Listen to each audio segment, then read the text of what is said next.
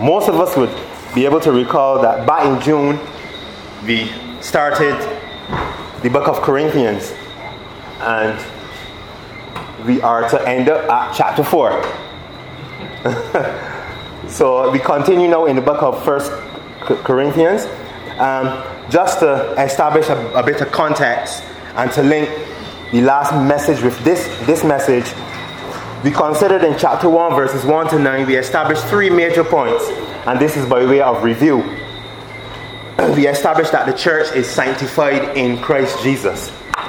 We said that what is meant by sanctified in Christ is not progressive sanctification, but positional sanctification, where God took us out of darkness and into his marvelous light, a one-time act of God where he did that. We also established that the church is enriched in Christ Jesus.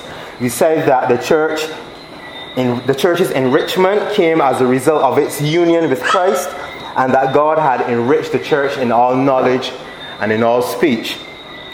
And thirdly, we found out that the church is sustained in Christ Jesus.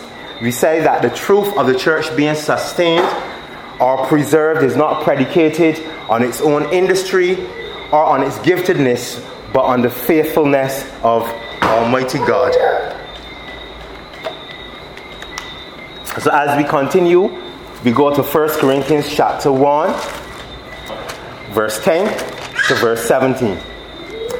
The big idea here is that Christians should be visibly united to one another, because Christians are objectively united to one another.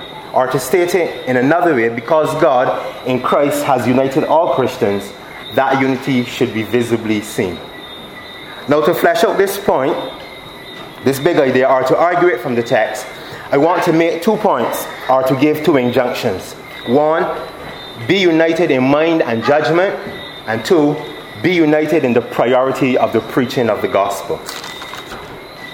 The Apostle Paul, after having reminded the Corinthian church of the high theology of Christian unity, calls for real, practical, brother-to-brother, down-to-earth, day-to-day unity. And this the Apostle does by making an appeal. He leads into the subject with a tender appeal and with an affectionate address. He calls them brothers. Further, he appeals to them by the name of our Lord Jesus Christ.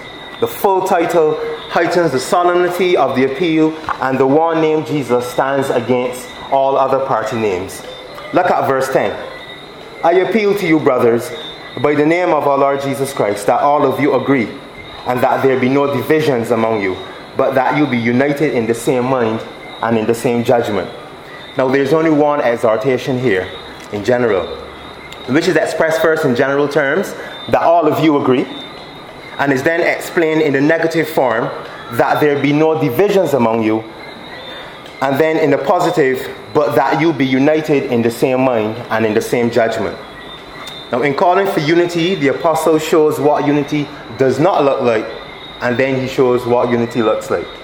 The apostle Paul is saying unity does not look like divisions. The Greek word he uses for divisions here is the word schisma, from which we get our English word schism.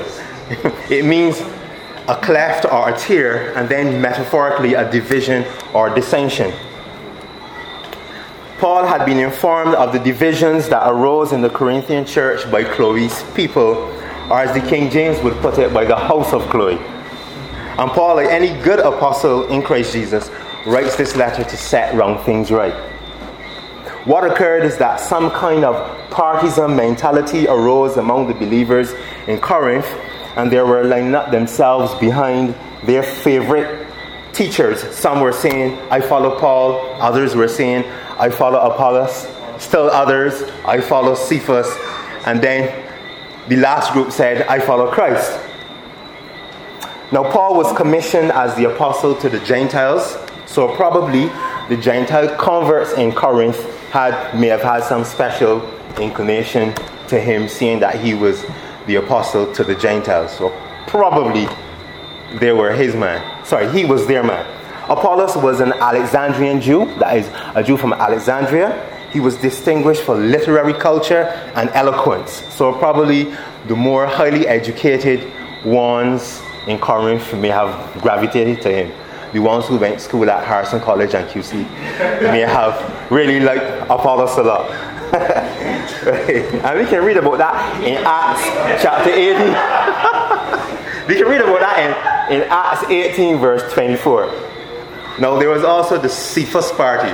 Cephas being the Aramaic form of the name Peter.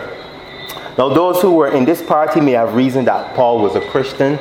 That Peter was a Christian before Paul, and that he was an apostle before Paul. He was the leader of the 12, or whatever their reason. For them, they felt that there was something about Cephas that appealed to them. And then there was the I Follow Christ party. Now some speculated whether this party was just tired of the other three parties and so said, we follow Christ and not any human person. Or whether they had some distinctive teaching, or whether they claimed some special relationship to Christ that they denied the other groups. But whatever their reasons were, make no doubt about it, the apostle still saw it fit to admonish them. Now we may be tempted to think within ourselves that we would never be guilty of this sin. But really, is this partisan mentality beyond our sinful natures? Is it really beyond the reach, the sinful nature that we have? I think the answer is no. Our fallen condition tends to disunity and loves to set the one party against the other. Is this not what happened in the garden with our first parents? The serpent sought to create division between humanity and God. He sought to set human beings against their Creator. And ever since this took place, mankind has been causing divisions. Now when Adam sinned, there was that schisma between man and God, that tearing away of the sweet communion between man and God. Nevertheless, God gave the promise of the coming seed of the woman who would crush the head of the serpent, whose heel would be bruised in the process. And we find that in Genesis 3:15. And we understand that the seed of the woman is none other but Jesus Christ, who crushed the serpent's head by destroying his works in his perfect life, vicarious death, and victorious resurrection, procuring salvation for all that would believe on him and guaranteeing them eternal life in the new heavens and in the new earth.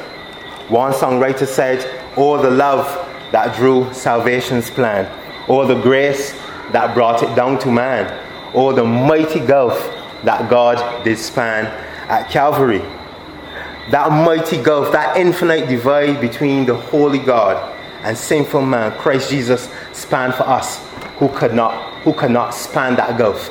When the watchtower witnesses come around to you and they try to somehow try to teach you or tell you that Christ is not God, and we think of the infinite divide between a holy God and sinful man, and then they are trying to come and tell you that somehow a creature, a created being, could span that infinite gulf between God and man. Only a being infinite in his value and in his worth could span such an infinite chasm between the Father and us. Only a being of infinite worth and value. When we think of that holy wrath and just anger in God, only an infinite being could satisfy. It's not that God could create a new man or something and say, well, do for this other sinful man. No, he still would not be a being of infinite worth. And then they would try to come around to tell you utter stupidness. Utter stupidness. We are utterly incapable, but Christ did it on our behalf. He spanned that divide between us and God. When we think of Christ in his mediatorial work as mediator, he's the one that placed his hand on both God and us. Could a creature come and place his hand on the Father to touch? Could a sinful creature like me or you put his hand on the Father? No. Christ had to be God, enabled to put his hand on both and to bring man back in right relationship with God. In response to these divisions, the Apostle Paul asks a series of rhetorical questions. 1, he asks, is Christ divided? Of course, the answer must be no. As Christ is incapable of division, as there can be but one Christ, the church cannot be divided. Christ is one, and the church, which is his body, must be one. Paul also asks, was Paul crucified for you? Did Paul redeem you? Were you purchased with Paul's blood so that you belong to him? These questions point to the unthinkable. None other but Christ could have accomplished the crucial work of redemption.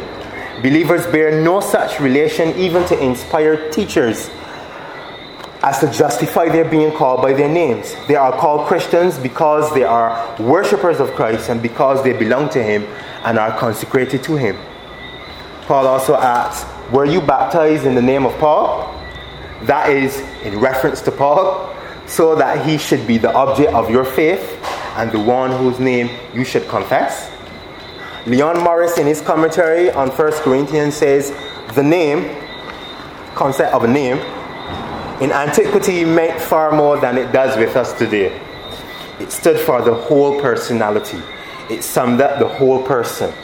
The preposition in or into, as in being baptized into, implies entrance into fellowship and allegiance, such as exists between the Redeemer and the redeemed. He goes on to say that there could be no suggestion that Paul had done or said anything to bring his converts into such a relationship to him personally. He had pointed men to Christ. Charles Hodge, in his commentary on 1 Corinthians, said concerning baptism, all Christians are baptized into Christ and not into the apostles, much less any uninspired teacher. Therefore, it is Christ whom they should confess and by whose name they should be called. Christ Jesus has, with his blood, purchased the church and has brought together as one Jew and Gentile, rich and poor, black and white, educated and uneducated, intellectual and average.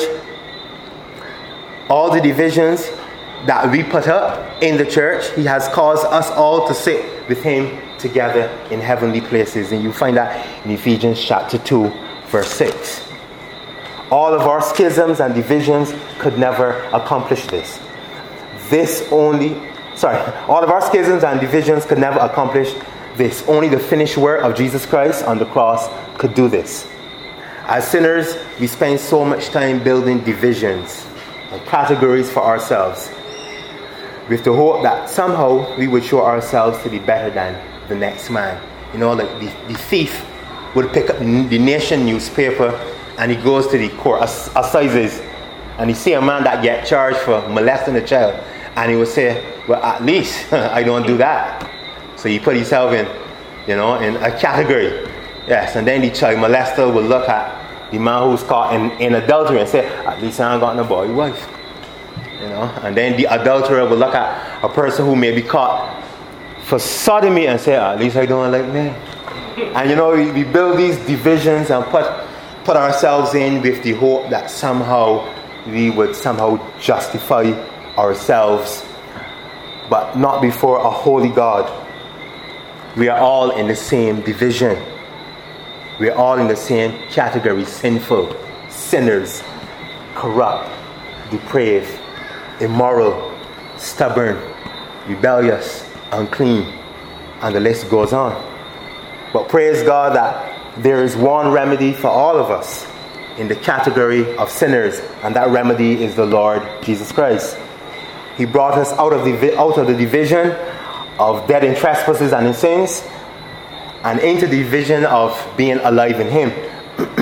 Now, I, like the Apostle Paul, tenderly appeal to anyone here tonight who is unsaved, who has never trusted in Jesus Christ for eternal salvation, to anyone here who might be building self-righteous divisions and with the hope, thinking that somehow that will justify them before a holy God. I'm appealing to you to stop trusting in your self-righteous divisions and trust in Jesus Christ for eternal salvation.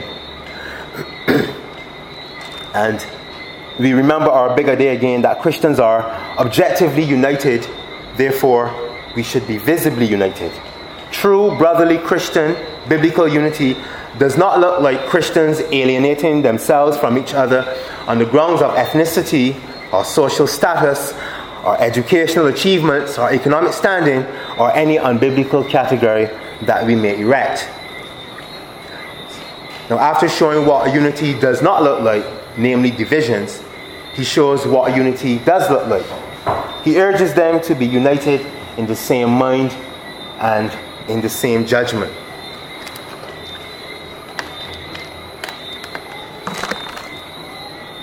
The word mind here refers to the intellect or understanding or perception, and the word judgment refers to opinion. What Paul envisions here is a common internal sentiment and belief and doctrine being expressed externally in unity of opinions and doctrines, and also shown in unity in decision making. Let our thoughts, words, and actions be guided by the Word of God, and we will be united in the same mind and in the same judgment. And now we know that sometimes folks get a little carried away with this portion of scripture here, as though what Paul means is opinion cloning, that somehow we are to clone our opinions. So if I ask you, for example, what do you think about England leaving the EU, you must come up with the same opinion as me. No, that's not what Paul means here. But a unity in doctrine and in opinion in God's word. Matthew Henry writes, "In the great things of religion, be of one mind. And where there is not unity of sentiment, still let there be unity of affection."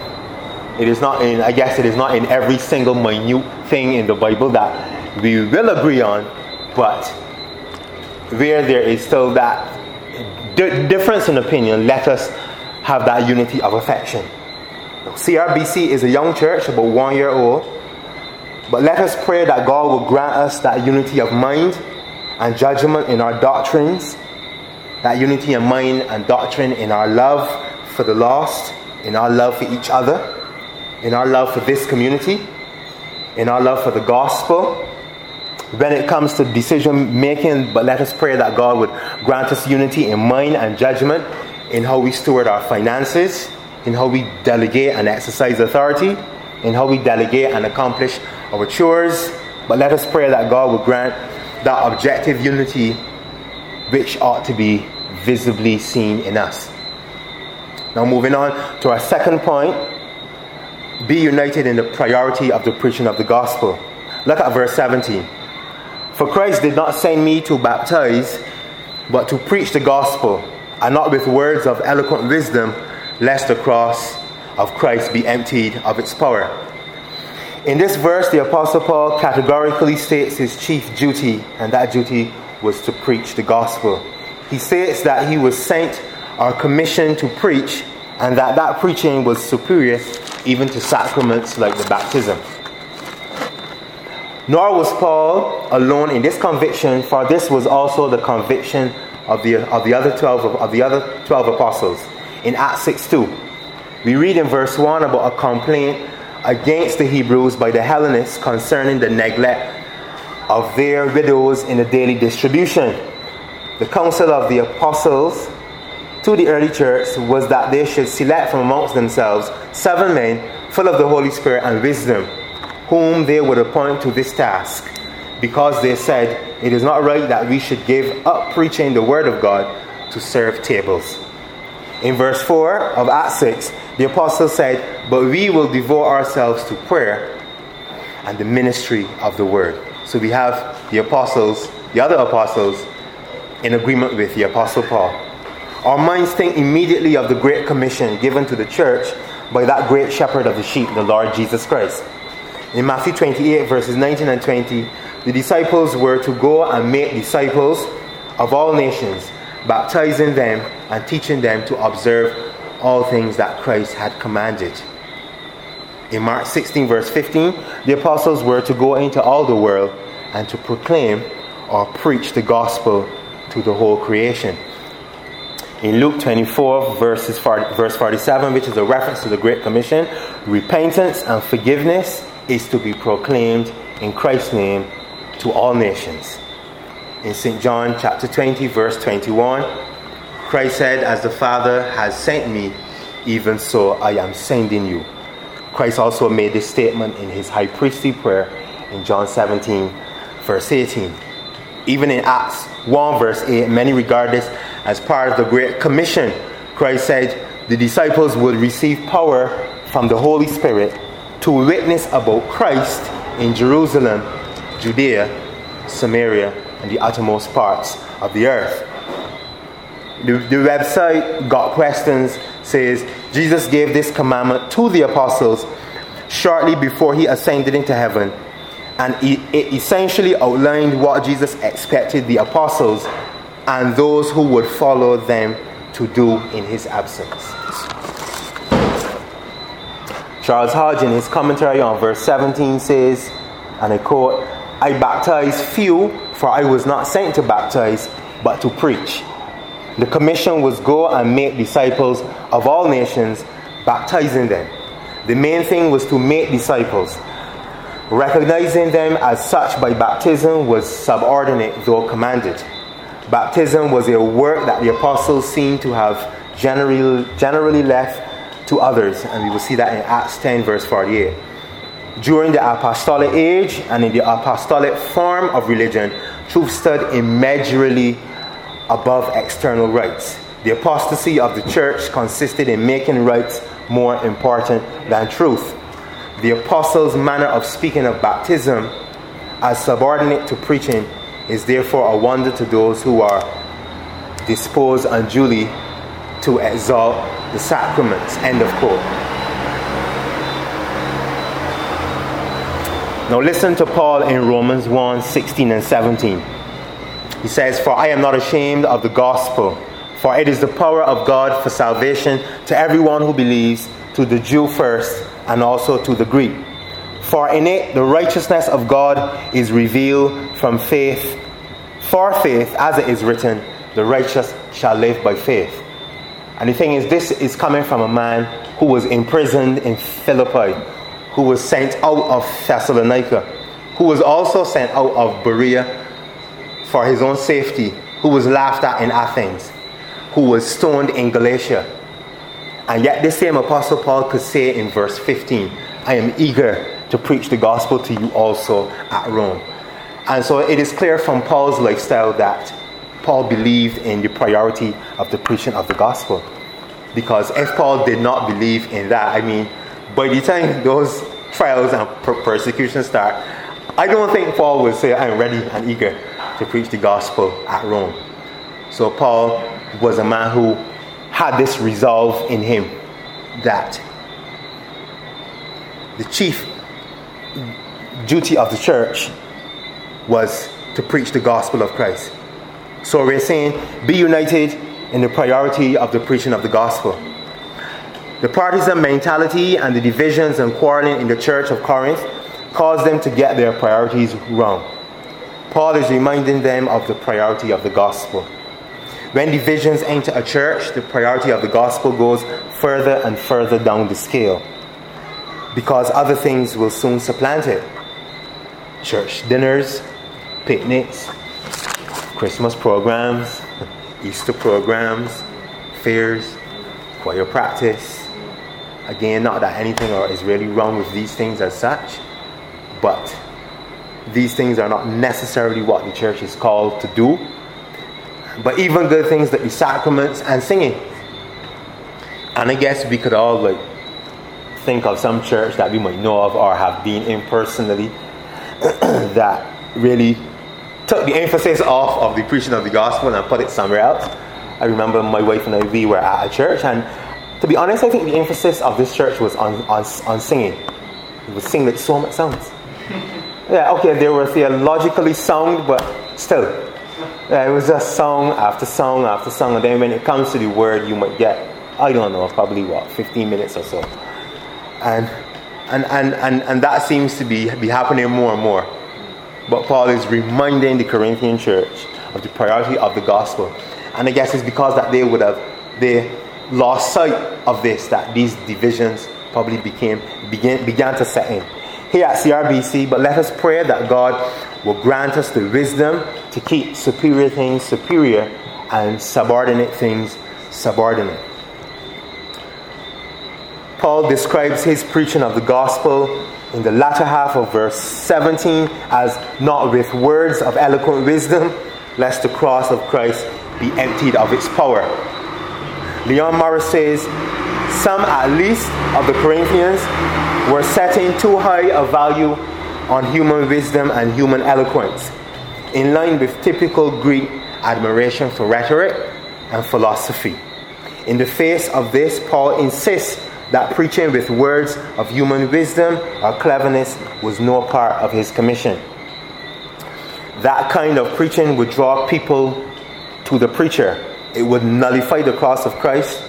The faithful preaching of the cross leads people to put their trust not in any human device, but in what God has done in Christ. A reliance on rhetoric would cause trust in men, the very opposite of what the preaching of the cross is meant to effect. Matthew Henry says, Paul had been bred up himself in Jewish learning at the feet of Gamaliel, but in preaching the cross of Christ, he laid his learning aside. He preached a crucified Jesus in plain language and told the people that Jesus who was crucified at Jerusalem was the Son of God and Savior of men, and that all who would be saved must repent of their sins and believe in him and submit to his government and laws. He goes on to say this truth needed no artificial dress. It shone with the greatest majesty in its own light and prevailed in the world by its divine authority and demonstration of the Spirit without any human helps. The plain preaching of a crucified Jesus was more powerful than all the oratory and philosophy of the heathen world. End of quote. There's a real danger here that the Apostle Paul pointed out to the Corinthian church, and a real danger here that must be pointed out for us. If we fail to preach the gospel, we are wrong. If we change the gospel, we are wrong. If we try to put the gospel in humanistic clothes, we are still wrong. If we try to tailor the gospel to suit the different groups of society, we are wrong again. The gospel is not there to champion the cause of the LGBTQ, or the feminist woman, or the Muslim man, or the poor man, or the underprivileged man, or the white man, or the black man, or the capitalist man, or the Marxist man, the democratic man, or the communistic man, the man at the right, or the left, the far left, or the center, the liberal, or the liberal Democrat, or whatever else set we have in society. The gospel is there to declare the righteousness of God and call sinners to repent and believe in Christ Jesus. So let us at CRBC never think that the gospel of Jesus Christ needs power from our universities or flowery speech from our dictionaries. No, the plain preaching of Jesus Christ of Nazareth with the power of the Holy Spirit is all that is needed. We don't need to help God. We don't need to bring him up to date with our postmodern thinking or philosophies. We just need to preach Christ plainly. Now, if we tell unrepentant sinners that their lifestyle is alternative, we merely point out that it is just other or different. No, we need to tell them that their lifestyle is wicked in the sight of God and bring down the full spiritual and moral aspects to bear on their heads. If we tell men that Christ came to bring social justice, we cause them to think that man's ultimate need is somehow economic or social. No, man's ultimate need is to be forgiven. To be forgiven of his rebellion against God. And that forgiveness comes through a crucified Redeemer. I remember some years ago, I can't remember what the program was named, but I saw it on TV. This church, I think somewhere in the States, and the man was preaching that Christ came to save the world. And by the world, he meant the environment. No, I'm serious. And he had an aquarium on the desk like that. And in this aquarium was soil, as in earth, dirt. And he was telling people, come up and put your hand in there and see what Christ came to die for. And they were preaching an environmental gospel, that Christ came to save the earth, as in the literal dirt. Yes. And that was what was actually being preached in North America. And to be honest, I was really angry. I was really, honestly speaking, I was really grieved inside that men could actually stoop to that level as to pervert the gospel and to preach an environmental gospel or some kind of a climate change gospel, sustainable. You tell me, hey, your lifestyle is not sustainable. No, but we don't need to be. You see, those words, that is the jargon of the world. When we go back to the world with their own jargon, they can be like, B, you get that from me. Those are the words that we coin.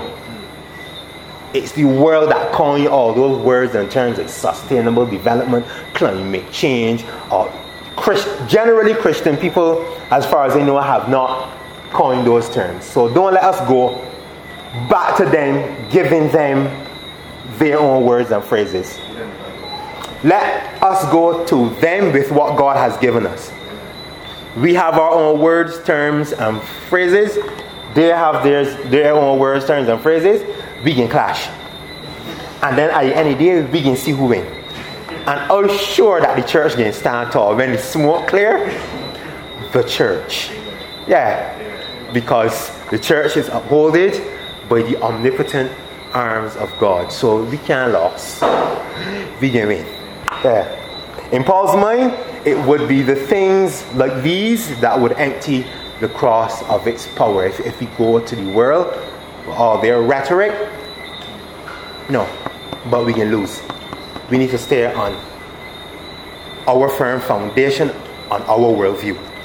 The world has known many attempts at unity, but Alexander the Great tried to unify the world under Greek culture and Greek government. Nebuchadnezzar tried to unify the world under Babylonian culture and government. Charles the Great, also known as Charlemagne, king of the Franks, he also tried to unify Europe in the latter half of the 8th century and the beginning of the 9th century AD. And guess what? He failed. The present European Union that we now have under its presidents are trying to unify Europe. Emperor Selassie, in his day, tried to create African unity. And the list can go on and on and on. But even the Caribbean and our parents and our grandparents will tell us about the Federation between 1958 and 1962. Even the Caribbean tried to bring unity, and they all failed. But let us remind ourselves of the big idea tonight.